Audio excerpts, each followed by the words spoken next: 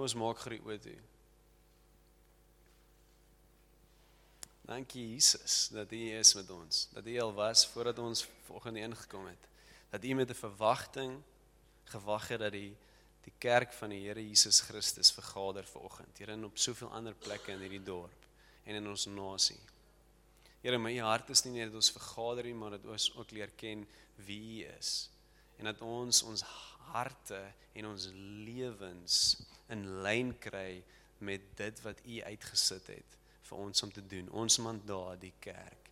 Here, en ek vra dat U ons harte sal sag maak vanoggend, sodat U dit kan skuif in die regte rigting. In die naam van Jesus Christus. Amen. So ons gaan weer 'n bietjie Bybel lees vanoggend. So ek wil hê jy moet groepies van 4 maak. As jy net geraai, as jy net vir ons daai skrifte daar kan lees, opsit, okay, vas. So hier is die teksverse wat ek graag wil hê julle moet lees. Julle moet Eksodus 25 vers 8. So maak ook al sommer reeds al groepies van 3. Eksodus, kry iemand wat Eksodus 25 vers 8. En as jy nie 'n Bybel het nie, kan jy gou 'n Bybel die voorkom steel. Eksodus 25 vers 8, Jesaja 6 vers 14. En dan ook in die Nuwe Testament, Matteus 22 vers 36 tot 40. So die tweede een is Jesaja 6 vers 14. So dis Eksodus 25 vers 8, Jesaja 6 vers 14 en Matteus 22 vers 36 tot 40. So ons praat vanoggend oor die goue draad in die Bybel. Ek as julle kan so lank lees dan Matteus 22 vers 36 tot 40 ook. Ekskuus tog, dit is Jesaja 7 vers 14. Great, so ek wil hê julle moet deur daai 3 gedeeltes lees en vra vir die Here, wat is die goue draad? Wat is die goue draad deur hierdie ene?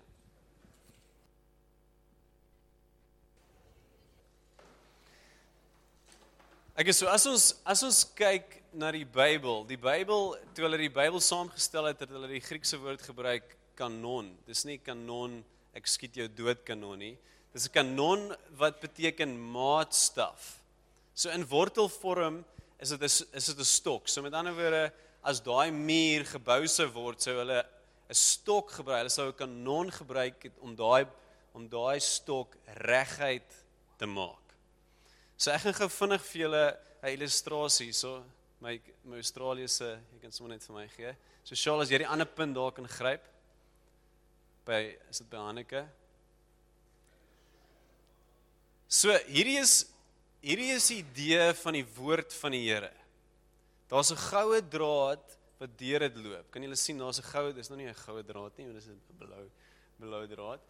So nou wil die Here hê, hy wil hierdie goue draad wil hy reguit, hy wil ons lewe reguit maak met hierdie goue draad. So as julle kan sien, hy loop so 'n bietjie zigzag en versteur verskillende goeders. Wat gaan gebeur as ek hierdie draad begin trek? Waartoe wil jy gaan, Rudy? Waartoe wil jy gaan? Jy wil na my?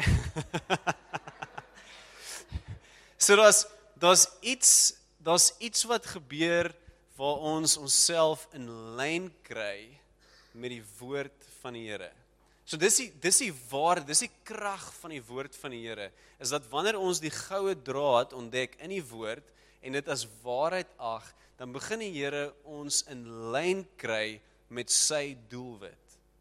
So hierso is die krag daarvan. As dit sy doelwit is, as dit sy plan is, as dit sy mandaat is, as dit sy opdrag is, dan het alles wat in die hemel tot sy beskikking is ook tot ons beskikking.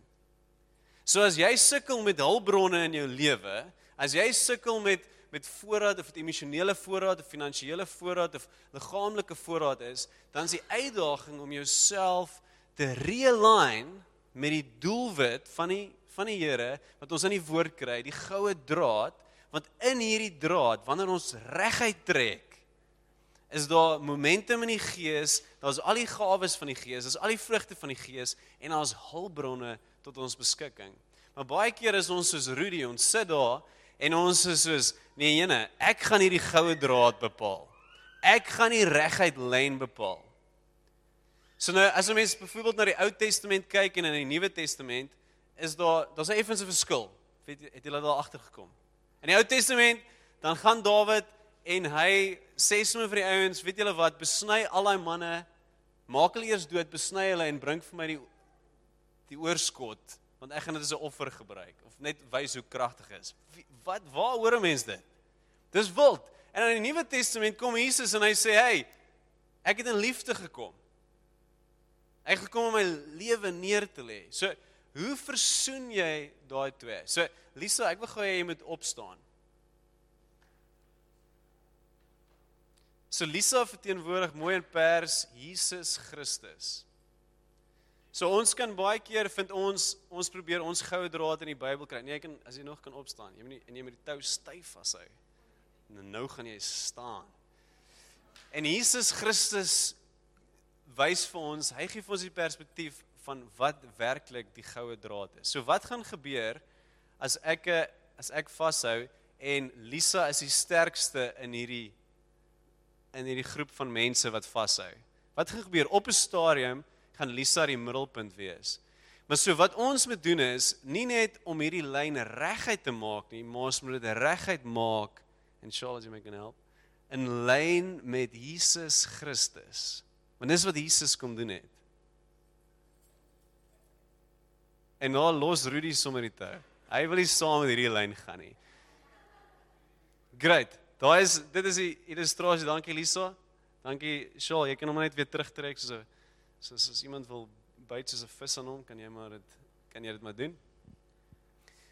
So daar's 'n goue draad deur die Bybel en die goue draad is verpersoonlik in Jesus Christus. Jesus met ander woorde is die goue draad. Maar as julle soos ek is en groot geraak het in die kerk, generasies het ek groot geraak, al my oupas en almal is betrokke gewees in die kerk, het ons baie keer gesukkel om te verstaan wat is Jesus en wie is Jesus? Hoekom het hy na die aarde toe gekom? Want daai goue draad is Jesus, maar so baie keer is dit vir ons betekenisloos, want ons verstaan nie Jesus se opdrag van die Vader noodwendig so goed nie. Want as ons sy opdrag verstaan, as ons verstaan hoekom hy aarde toe gekom het, is dit makliker vir ons om daai lyn in ons lewens reguit te maak, sodat ons op die einde in die momentum in die Gees wat die Here vir ons voorberei het, kan instap. So hierso is die sonnaskool vraag, hoekom het Jesus aan die kruis gesterf? Hoekom het hy aarde toe gekom? Gee 'n paar antwoorde. Moenie bang wees nie. Janet, to reconcile man with God, great, een antwoord. Om die sondes van die wêreld by hom te neem.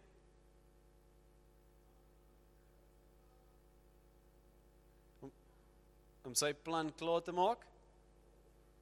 Die finale offer. Sodat ons verhouding kan hê met God. Julle almal is reg, by the way. Maar daar's baie keer 'n fokus van ons wat verkeerd is. So die gewone sonnaskool antwoord is eintlik wat jy was net Florence, jy was te goed geweest. Die sonnaskool antwoord is dat Jesus aan die kruis gesterf het vir ons sondes. Dis die antwoord. En dis 'n groot deel daarvan, maar dit is nie die einddoel van wat Jesus op aarde kom doen het nie. Wat is die einddoel van dit wat Jesus op aarde kom doen het? Is sodat mens en God weer een kan raak. So ek gaan vir julle vinnig deur die woord vat. Dit is nog nie so baie tyd nie, hierdie kan 'n mens baie lank vat, maar vir julle wys na sekere goeders in die Bybel wat hierdie goue draad beklemtoon en wat vir ons wys, want op die einde wil ons wil ons lewe inrig volgens hierdie lyn. Want ons voordele as ons dit doen en ons nadele as ons dit nie doen nie. So, kom ons begin sommer by Genesis 1 vers 31. Ons gaan het daai PowerPoint al gelaai. Toe maar, ek gaan dit sommer net vir julle lees. Julle hoef nie daartoe te gaan nie. Genesis 1 vers 31. En dit sê, dis aan die einde van die skepping, dit sê, toe sien God alles wat hy gemaak het, En dit was baie goed, en dit was aand en dit was môre, en dit was die 6de dag. So die van julle wat Genesis 1 ken, wat is vir julle interessant in hierdie deel? Dit sê, en hierso sê, dit was baie goed. So elke dag skep God, en aan die einde van die dag dan sê hy, dit was goed. Maar aan die einde van die 6de dag, sit hy daai ekstra woordjie by, en hy sê, dit was baie goed. So wat het gebeur op die 6de dag? Die diere en ook die mens is geskape. En as ons Genesis 1 vers 26-27 lees, sê, toe het God gesê, kom ons maak die mens as ons verteenwoordiger, ons beeld, sodat hy kan heers oor die vis in die see, die voëls in die lug, die makdiere, die wilde diere en al die diere wat op die aarde kruip. God het die mens geskep as sy verteenwoordiger, as beeld van God, het hy die mens geskep, man en vrou het hy hulle geskep. So daar is 'n sleutel, hier is 'n drama toneel wat afspeel, en die een wat die drama toneel vir ons uitwys, wat dit vir ons narrate, sê, dit was baie goed, so hier is 'n sleutel, en die sleutel is, hy het die mens geskep, en dan hoor ons, wat sê hy oor die mens? Hy sê, dit is in my beeld wat ek die mens geskep het, as my verteenwoordiger wat ek die mens geskep het. Nou, daai idee op sigself is te groot vir ons klein breintjies om te verstaan. Maar kom ek pak hom so 'n bietjie uit vir julle. So gister is ek by 'n rugbywedstryd, my seentjie het rugby gespeel, graad dubbel R, dis eintlik nie rugby speel nie, hulle hardloop maar net rond en hardloop agter 'n valballetjie aan. En na die tyd kom daar 'n vrou na my toe en ons praat so en sy sê vir my, dis haar naam, en ek sê vir haar, my naam en van, ek sê, hallo, ek's Amo Kennedy, en sy sê vir my, sy vra vir my, is jy van die ou Kennedys van Rawsonville? My pa is 'n dominee in Rawsonville, en sy, kom op neer dat sy daar gewerk het vir 'n tyd. Maar wat vra sy vir my? Sy vra vir my, of ek verhouding het met die ou Kennedys in Rawsonville. Maar wat sy ook vir my vra is ek verteenwoordiger van die ou Kennedys in George. Met ander woorde, dra ek die beeld van die ou Kennedys in George. Dra ek die beeld wat die ou Kennedys wat van ons afkom, dra ek daai beeld hier in George. So hierdie stelling dat God ons gemaak en as sy beeld, dat hy ons as verteenwoordiger gemaak het, is 'n verhoudingsstelling. Daar is 'n verbintenis tussen ons en God, wat niemand en niks kan verwyder nie. Daar is 'n verhouding. En ons almal weet wat toe gebeur het. Wat gebeur toe? Adam en Eva word verlei deur die kos, Adam word verlei deur die vrou, en op die einde is daar nonsens. Daar is skeiding. So nou hierdie God wat ons geskep het na sy beeld gesê, dis baie goed, skielik is daar 'n probleem. Die mens is hierso, en God is hierso. Nie oor God het wou hê nie, maar oor die mens in liefde geskep het, en liefde veronderstel dat jy vrye keuse het, en die mens kies teen God, en as afstand tussen ons en God. En wat doen God? Hy sê, nee, los hierdie mense, kom ek maak ander goed. Kom ek gaan nie na die dolfyne toe, en kyk en na die bome, en kyk mooi na hulle. Worry meer oor hulle, want hierdie mens, nee, want dit is nie sy hart nie, want sy beeld was in ons, met ander woorde, hy wil verhouding hê met ons. Wat sê hy? Dan sien hy, as 'n klomp generasies aangaan, en op 'n stadium vat Moses hulle uit Egipte, uit die plek van slawerny uit, en God maak hierdie stelling, en vir my is hierdie een van die mees gelaaide stellings in die Bybel. Hy sê, Eksodus 25 vers 8, hulle moet vir my 'n heiligdom oprig. Hoekom? Want ek wil tussen hulle woon. Hierdie is my, dit rattel my kop. God sê, daar's beperkings in ons verhouding as gevolg van die sonde. Ek kan nie meer met myself openbaar nie, want as ek myself openbaar, dan gaan julle dood neerval, want daar's te veel van die sonde in julle aard. Maar tog is my beeld in julle, en ek wil julle redeem, ek wil julle vrymaak daarvan, en hy sê, bou vir my 'n heiligdom. Want my hart, my begeerte, die God van die heelal, my begeerte, my hart, is om by julle te wees. Is om by julle te wees. En dan sien ons in Jesaja 7 vers 14, Jesaja profeteer en hy sê, die Here sal daarom self vir julle teken gee, 'n jong vrou sal swanger word en 'n seun in die wêreld bring en sy sal hom Immanuel noem. Wat beteken Immanuel? God met ons. Kan julle sien hierdie draad? Kan julle sien hoe God kom en hy is soos, hey, Andriet, ek wil met julle wees. Maak my deel van alles wat julle doen. Ek wil met julle wees. Psalm 139 vers 7 tot 10, hoor hoe mooi sê die psalmdigter. Waarheen sou ek gaan om die gees te ontvlug? Waarheen sou ek vlug om aan die teenwoordigheid te ontkom? Klim ek op na die hemel, U is daar. Gaan lê ek in die doderyk, is U ook daar. Vlieg ek na die ooste of gaan woon ek in die verre weste? Ook daar lei U hand my. Al gaan ek na Australië toe, daar is U.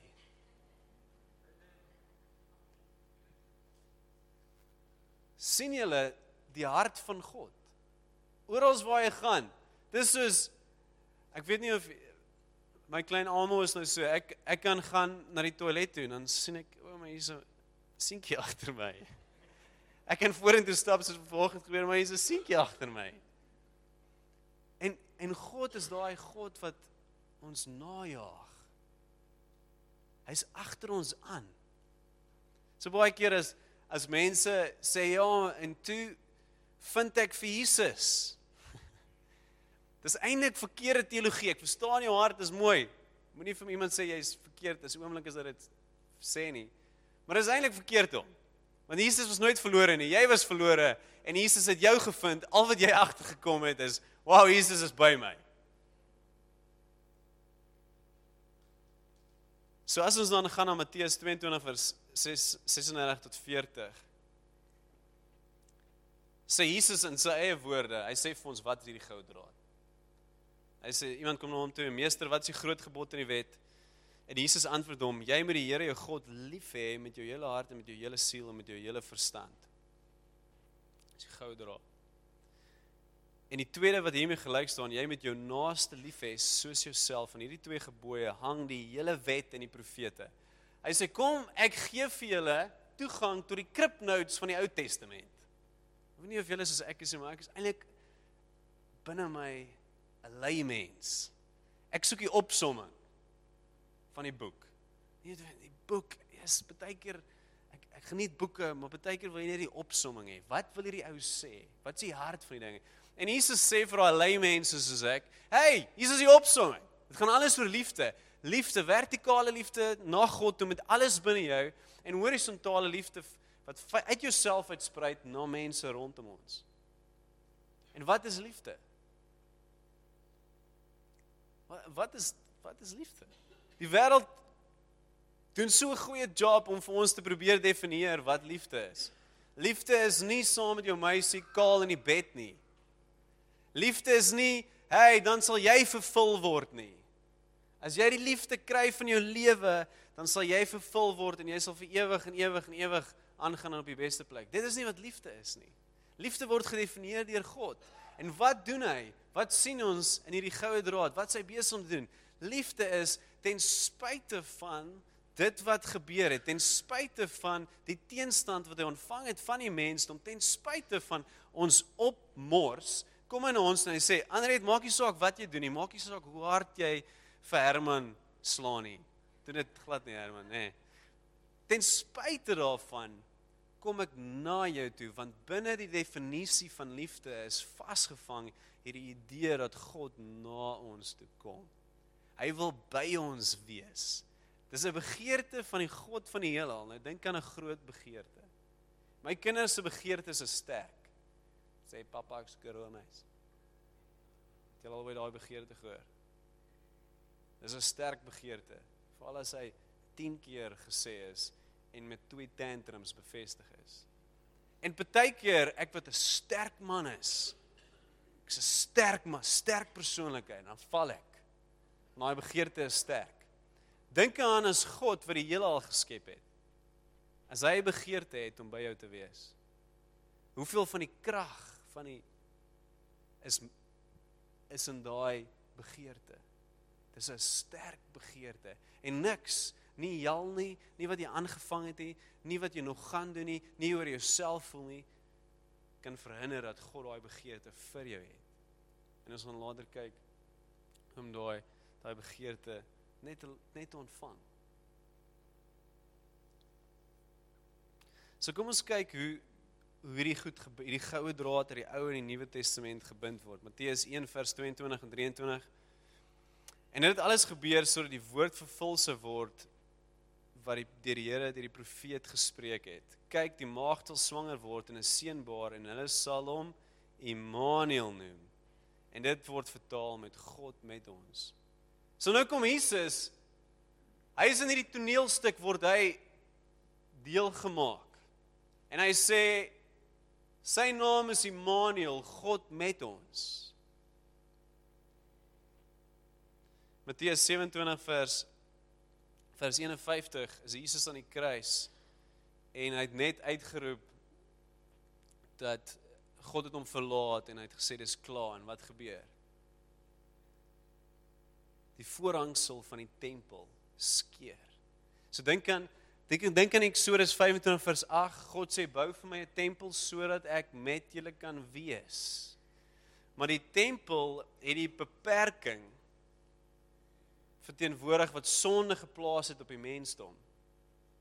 Dit was wonderlik want die teenwoordigheid van God was daar en die priester een keer 'n jaar kon 'n hoëpriester in die allerheiligdom ingaan. Dit was wonderlik. Die ouens het daar gestaan en gewag as dit gebeur. Maar God se hart was nog altyd nie dat hy in 'n tempel net moet wees tussen die mense nie, hy wil in die mense wees.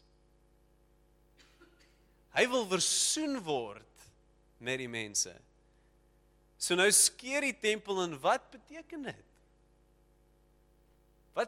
Die allerheiligste skeer, wat beteken dit? Dit beteken ons het vrye toegang via Jesus, het vrye toegang tot God. En hierdie God wat die behoefte het om in ons midde te bly, is nie net 'n God wat 'n behoefte het nie, hy het 'n plan gemaak en die plan was Jesus aan die kruis en hy het die sonde weggeneem en skielik kan ons instap in sy teenwoordigheid en selfs meer. As ons kyk na die Heilige Gees wat kom, die Heilige Gees is nie 'n gees wat hierso is so dwaal rondom ons voorkoppe nie. Nee, die Heilige Gees woon binne ons. Kan julle sien, God is 'n God wat na ons toe kom. En nie net naby ons wil wees nie, hy wil binne ons wees. Toe Nicolaas baie klein was, dan het hy sensories, is hy beskiklik sensitief en hy geniet 'n drukkie en 'n cuddle in die bed. Maar baie keer het dit my gevoel of hy wil my vel uittrek en dit so oor hom sit, want dis wat hy soek. So hy is in die aand so hy langs my kom lê en dan sal hy so my rug krap of hy sal so my vryf of wat ook al. Hy het jou hand so gevat en dan vryf vir jou hierdie vingers so, want hy wil deel wees van jou.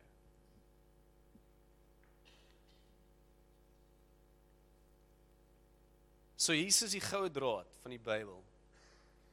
Die goue draad van die Bybel. Met ander woorde, hierdie is die draad waaraan ons lewe moet meet. Waar tot ons lewe moet draai.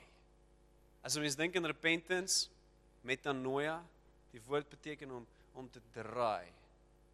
Om jou gedagtes vernuwe rondom die waarheid. Met ander woorde, om te draai. Hoe draai jy 'n perd? Jy draai sy kop. Metanoia. Die goue draad van die Bybel is dat God van die heelal met alles in sy wese begeer om in 'n verhouding met ons te staan. Om 'n verhouding met ons te hê.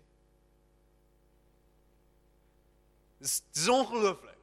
Elke liewe ou in hierdie dorp, elke liewe in Suid-Afrika, in die wêreld, daar is 'n teken op sy rug en die teken is van God af en God sê, daai ou, ek wil in 'n verhouding met hom staan. Met alles binne my. Ek wil in 'n verhouding met jou staan. En dit is hierdie begeerte wat hom gedring het om sy seun vir ons op te offer. Want dis wat hy moes doen. Dis wat sy liefde sou kos. Sy seun aan die kruis. sodat ons versoen kan word met God. So as dit die goue draad is van God, as dit God se groot begeerte is om in 'n verhouding met ons te staan, dan moet ons ook weet dat die duiwel, hy wil daai goue draad so skeef trek en so ver van die waarheid af maak as wat hy kan. Weet julle dit? Weet julle dat daar 'n duiwel is en hy's reël? En hy lei ons om in die bos. Hy probeer ons om in die bos lei, maar nie in hierdie kerk nie. Ons gaan die duiwel nou pootjie in sy plan, want ons ken die goue draad. So die Griekse woord vir sonde is hamartia, en dit beteken letterlik om die punt te mis, om die plot te mis. So die ouens wat navorsing gedoen het oor dit gaan kyk na waar is die eerste keer waar amartia ingekom het. So sonde is amartia, om die plot te mis, om die punt te mis. En hulle het gesien Aristoteles gebruik het wanneer hy verwys na 'n dramastuk. En ek gaan vinnig vir julle lees wat een nou sê, is 'n dramaturg wat sê, Francis Ferguson sê, hamartia is the inequality that initiates, as in Dante's words, a movement of the spirit within the protagonist to commit actions which drive the plot towards its tragic end. So hierdie is sekulêre mense wat kyk na die woord sonde, soos dit in die Grieks voorgekom het. So in Jesus se tyd het hierdie ouens dit al reeds verstaan. Hulle het gesien, daar's 'n dramastuk, en dan is daar 'n protagonis, en hierdie protagonis word op die einde, daar's 'n movement of spirit, interessant dat hulle dit sê, as 'n movement of spirit wat hom draai na 'n tragiese einde toe. So dis die storie van die mensdom. So ons is besig, daar's 'n goue draad, ons is besig om te stap. Adam en Eva is besig om te stap saam met God. Hulle is in harmonie met God, daar's perfekte verhouding. En dan skielik kom daar van buite af 'n versoeking, die duiwel, en die mens kies nie net vir die duiwel nie, hulle kies teen God, en skielik begin hulle van rigting verander. Wat lei tot die tragiese einde, wat is wat? Dood en die hel. Weg van God. Die definisie is vorige week nog gekyk, hel is net daar waar God nie is nie. So om die punt te mis, is om die plot te mis. So wat is die plot in Christendom? Is dat daar 'n God is, wat jou roep, om in 'n verhouding met hom te staan. Om hom te verteenwoordig in wie hy is, want jy is gemaak na sy beeld. Waarna is jy gemaak? Jy is in die beeld van liefde gemaak. So een van die grootste uitdagings as 'n Christen, is om eerstens in daai verhouding met liefde en God te kweek, en tweede is om met meerdere mense daai verhouding uit te leef. Want as iemand vir my sê, hey, ek's 'n Christen, maar oral waar ek kyk om hom, is daar net verwoesting in elke liewe verhouding, dan wonder ek, hey, is jy nie besig om die plot te mis nie? Amartia jy nie. Want so baie keer, ons kyk na, hey, die groot sonde is rook en pornografie en drugs en dwelms, dagga is wettig, is almal so sondig. Egskeiding, al daai goed is daar die groot sondes. Maar as jy kyk na die goue draad en jy kyk na amartia, dit wat sonde is, dan waar het jy die plot gemis? Jy het die plot gemis by liefde. Eerstens oor jou hart nie vol gemaak van God se liefde nie, en tweedens oor jy nie die liefde kan uitleef na jou medemense nie. So een ou het gesê, ons fokus so baie op hierdie ander sonde, maar wat van die sonde teen liefde? Wat van die sonde teen liefde? En dis waarheid. As jy dink, Jesus Christus die weg, die waarheid en die lewe, en dan Johannes 3 vers 16 sê, God het so lief gehad het, hy sy seun gestuur het. God het lief gehad, liefde kom voor die waarheid. God het lief gehad, en toe kom die waarheid.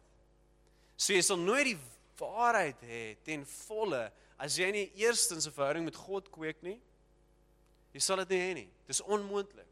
En tweedens, as jy hierdie waarheid van liefde uitleef met die mense om jou. En dit is so asof die Here hierdie ding so duidelik maak. Soos ek dink aan, hey, ons het 'n paar goedes wat ons verander, as ons oor wil gaan na die ander gebou, is hierdie baie sterk op my hart, onder andere, is dat ons 'n 'n mensdom, 'n gemeente is wat die Here so liefhet in gebed en aanbidding. Maar dat ons ook 'n hart het en 'n hart ontwikkel vir mekaar. Weer die week kom 'n meisie, sy is van die buiteland af. Kom 'n meisie na my toe en ek vra vir haar, "Hoekom is sy hierso?" En sy sê sy het eetsteurnis. En dis hoekom sy wil bevryding kry van die Here van eetsteurnis. Waartoe vat die Here haar? Hy vat haar nie na die oënskynlike sonde in haar lewe nie. Hy vat haar na waar sy die plot gemis het. Die plot van die goue draad van die liefde. En hy vat haar na waar sy gekonfronteer is met 'n pa wat op haar demands geplaas het wat sy nie kon mee deel nie. En toe kom die Here en hy soos en hy pitch op in hy vertrek en hy draai haar terug na die plot toe en weet julle wat toe gebeur? Toe sê haar demoon van eetsteurnis, boem, uit, net so. So, lees die Bybel. Maar lees die Bybel vir die goue draad. As die band gou kan opkom.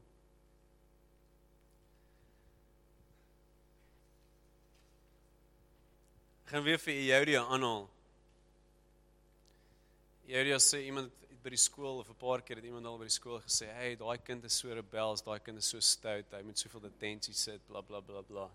En dan vra Eudia, sy vra, "Hoe lyk die huishoudelike omstandighede?" Want dis wat die duiwel aanval eerstens. Want wat wil hy doen? Hy sê Jannie, "Hey, Jannie stap hierdie pad." Ek wil nie vir Jannie net hê, hy moet nie net dagga rook nie. Jannie moet nie net 'n rebel wees in die skool nie. Weet jy wat, hy moet die plot mis. Sy behoefte en sy vermoë om lief te hê, God lief te hê en ander lief te hê, die quest. En dan kan hy die plot mis. En Jannie is besig om hiernatoe stap en dis waar hy die onderwysers dan konfronteer met sy dagga rebellie, nie sy huiswerk gedoen het nie. En ek sê nie jy moet sterk ek hou van sterk dissipline. Jy moet nee is 'n nee en 'n ja is 'n ja. As jy sê jy gaan dit doen, dan moet jy dit doen. Dis nie waarvan ek praat. Dis deel van liefde. Liefde is nie hierdie Mickey Mouse liefde, alles everything goes nie. Dis nie waarvan ek praat nie. Maar wat die Here wil doen is, hy wil hom terugvat en sê, "Hey, hierso het jy die plot gemis. Jou pa was nie vir jou 'n goeie voorbeeld. Jou ma was nie vir jou goeie. Miskien het jy nie daai liefde ontvang wat jy moes ontvang het nie. Maar ek wil jou terugbring op hierdie lyn van liefde." En dan weet jy wat, dan kom ons en ons skiet al daai demoontjies uit van rebellie en ons skiet daai demoontjies want ons letterlike demone en skiet hulle uit pa. Maar nou gaan jy kan lief hê. Hoe word ons geken as disippels? Liefde. 1 Johannes gaan so ver om te sê, moenie vir my sê jy kan nie jou broer lief hê nie en jy wil nou vir God lief hê. Dis onmoontlik om iemand wat jy kan sien lief te hê, nie lief te hê en dan nou skielik kan sê jy vir God lief nie. Okay, so ek maak julle oor toe.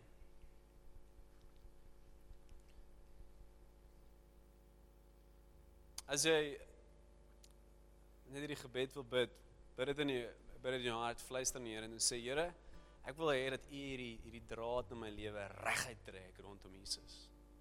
Jy gaan so 'n bietjie, wow, jy gaan so spin of so. Maar dis waar die momentum is, dis waar God is, dis waar sy hulpbronne is.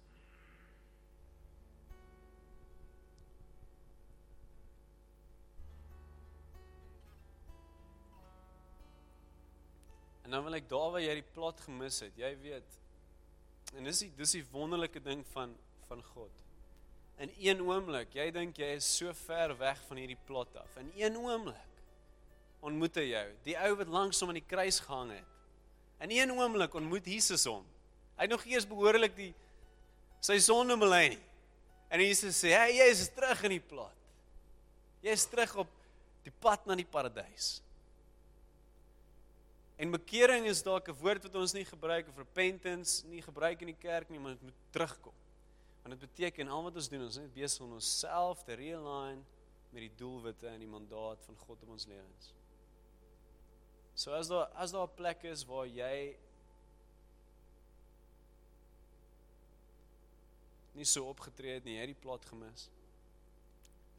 Ons vat eers verantwoordelikheid vir onsself en dan begin ons kyk na wat ander mense doen het. Gee dit net vir Jesus.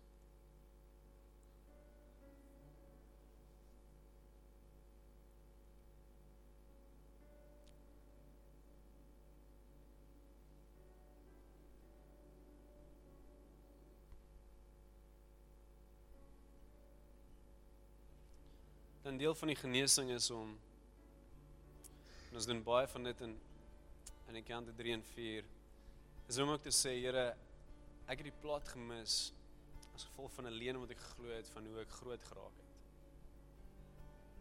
En leuen trek jou weg. En jy sommige geleentheid gee, en nou wil jy staan, sê, Here, ek vergewe daai pa, ek vergewe daai ma, ek vergewe daai kollega, ek vergewe.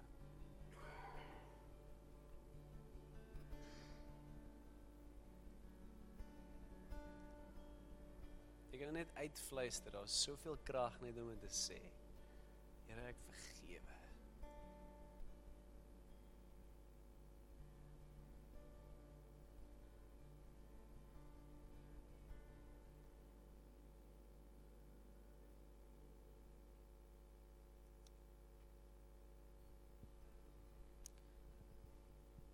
Amen.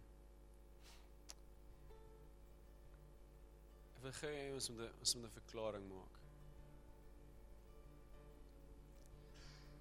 Dat ons in die gemeente hierdie goue draad sal volg van liefde.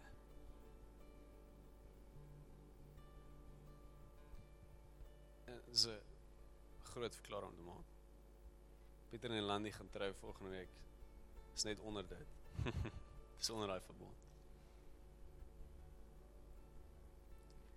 Dit sê dat ek gaan lief hê ten spyte van die reaksie wat ek kry.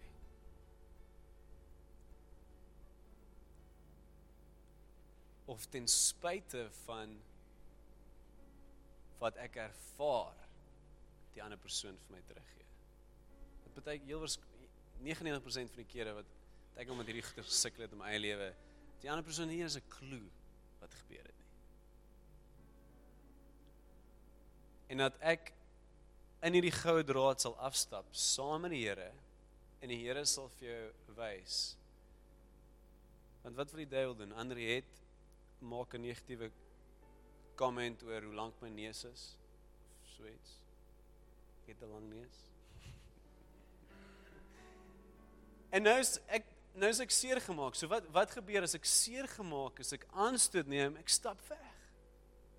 Wat is ek besig om te doen? Ek is besig om die plot te mis in my verhouding met Andriet. Daar's 'n plek waar jy genesing moet ontvang, ek verstaan dit, maar as jy 'n volwasse Christen is, ek praat meestal met volwasse Christene, dan as Andriet 'n opmerking maak oor my lang neus, dan moet my houding wees, sure, dis nie lekker nie. Maar ek weet wat die duiwel wil doen. Die duiwel wil 'n wig hier indryf. En ek weet daar's iets in Andriet wat ek moet ontgin, sy en my, en ons gaan 'n pad stap op hierdie goue draad. So dit beteken dat ons gaan in vergifnis leef. Hier is nie plek van offense en aanstoot in hierdie kerk nie. Daar is net nie. Daar is nie meer tyd vir dit in elk geval nie. Want vir mense om in te kom in hierdie kerk en moet hulle die verwelkomde geur van Christus ervaar, dis net in liefde. Amen. Okay, so kom ons bid net 'n eenvoudige gebedjie. Bid sommer agter my en sê, dankie Jesus, dat ten spyte van my sonde, het U na my toe gekom. En as 'n volwasse Christen, wil ek dieselfde doen. Ek wil altyd nader beweeg aan God en aan mense. Gee my 'n hart wat sag is. Gee my 'n houding van 'n vergewingsgesindheid, sodat ek kan vergewe en nie wrokke koester nie. Dankie Jesus.